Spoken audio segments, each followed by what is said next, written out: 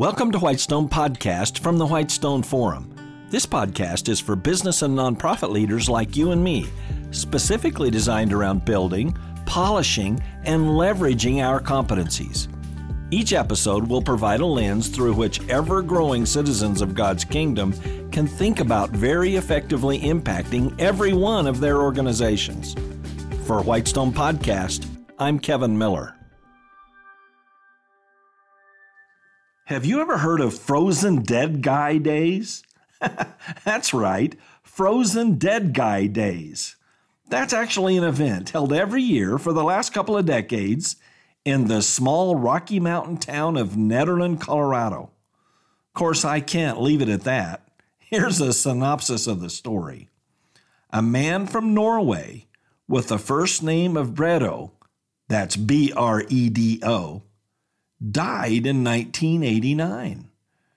Bredo was then literally packed in dry ice by his grandson and brought to America for long-term storage. Grandpa Bredo, as he became known, was quietly kept frozen under the watch of his family, at least till the local government officials realized what was going on. Then the town judge ordered that Grandpa Bredo be removed from Nederland. Now keep in mind, this happened only a few decades ago. Naturally, the media got a hold of that juicy story. But the town's government still didn't want any dead humans being kept on private property in Nederland, so they passed a law forbidding that.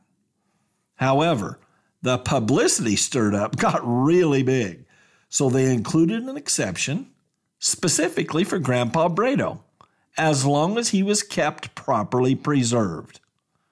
Ironically, in the legal profession, that kind of legal exception for an already existing situation is called a grandfather clause. How funny is that? Grandpa Bredo's ice-cold remains legally protected under a grandfather clause. So now, there Grandpa Bredo remains, and every year, a rowdy celebration erupts. In due course, Grandpa Bredo's family reportedly became disenchanted with the issues of naming rights and money related to those happenings in Nederland. Still, to this day, there's the frozen physical evidence of Grandpa Bredo there in Nederland, celebrated in a sort of cartoonish pageantry and revelry by thousands in March of every year. And virtually none of those folks ever even knew Bredo. But the reality is that Bredo's long-departed spirit has already reaped what he confessed and accomplished during his life. How's that for a legacy? A spirit faded in memory, but a set of molecules preserved.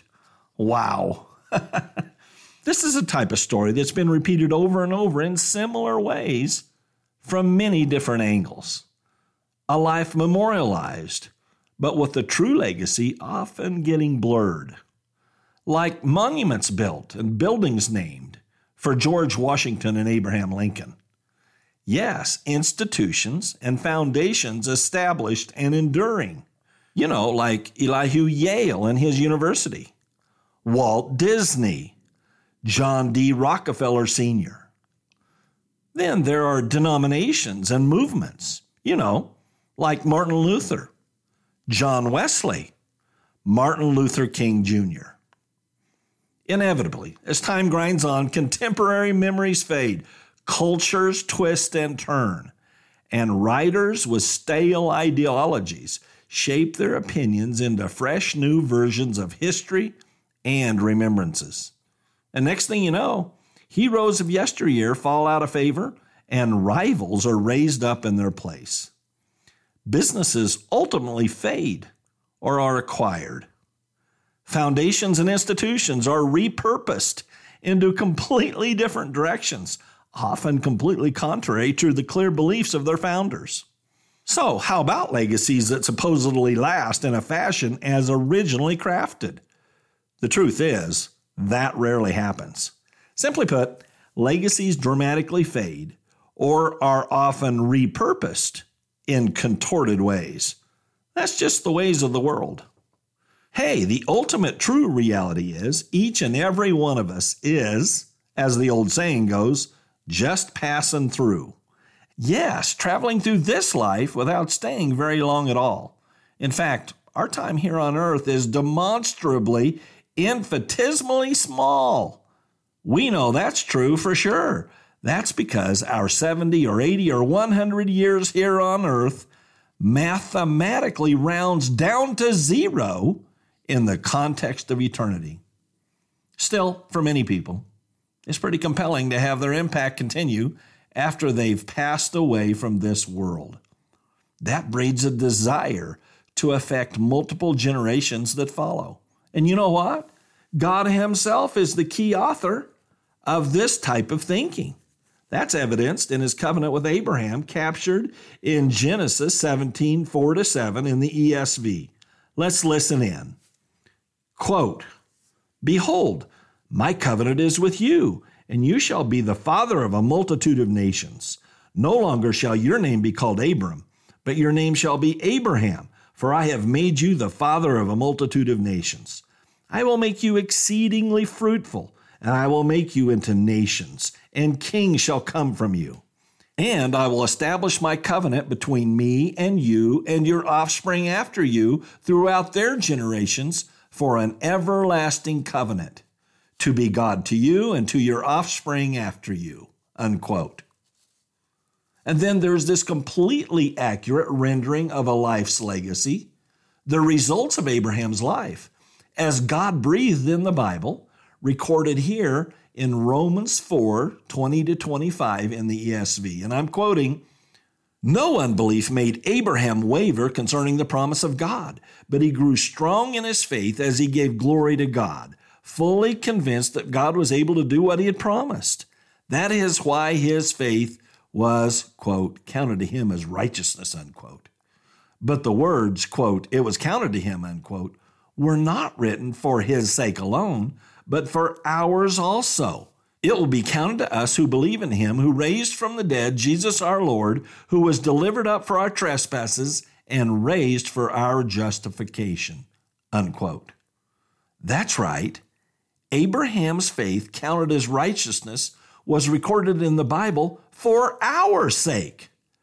Now that's the legacy of a life that's rounded down to zero mathematically, yet amazingly holds real power for billions of faithful people to follow. And likewise, so it goes with believers everywhere since the cross, thankfully. Yes, 200 years from now, the chances of reasonably accurate and detailed renderings of our short lives here on earth are very, very slim, even among our direct descendants. Wait, you might say, at least a few people are famous for their deeds now. But then the chances are even more slim that such people will be portrayed accurately centuries from today, because many adversaries will be twisting their story or portraying them as evil. But something else is always afoot: the record of events kept by God. Whether you're a believer in Christ or not, Jesus has a totally accurate record of every person, a record whose consequences will be meted out perfectly, justly, and gracefully in the appropriate measures. Is there rejoicing or weeping at the feet of the mighty judge, Jesus Christ? Yes, the judging of Grandpa Brito, whose remains are frozen solid. Yes, the judging of George Washington, buried at Mount Vernon. Yes, the judging of Vladimir Putin, who has claimed his work is to restore the fullness of a Christian nation called Russia. Yes, the judging of me. And yes, the judging of you. Indeed, each and every person judged, for better or for worse. And for all those who have called upon the name above all names, it's for the better, for salvation and for heavenly rewards. What a gift of grace purchased by Jesus, fully covering our efforts at following him, even though those efforts sometimes wobble quite a bit. But this podcast episode is part of the Finance Focus series, What in the world does all this have to do with finance? Well, we have covered some classic investment topics in this series, from the stock market to the time value of money to business ownership being made available to ordinary investors by a company going public. See, investing is about risk management of the resources we're steward of, carefully assessing the time frames, and all that done with focus on gaining the very best outcomes. And God gave us a very clear picture of finance in the Bible. Here it is, and I'm quoting, "Do not lay up for yourselves treasures on earth, where moth and rust destroy and where thieves break in and steal. But lay up for yourselves treasures in heaven, where neither moth nor rust destroys, and where thieves do not break in and steal. For where your treasure is, there your heart will be also." Unquote. That's Matthew 6:19-21 in the ESV. And we must recall Mark 8:36. Quote, "For what does it profit a man to gain the whole world and forfeit his soul?" Unquote. Of course, these verses apply to the whole of life, but they also apply directly to finance. And it's simple.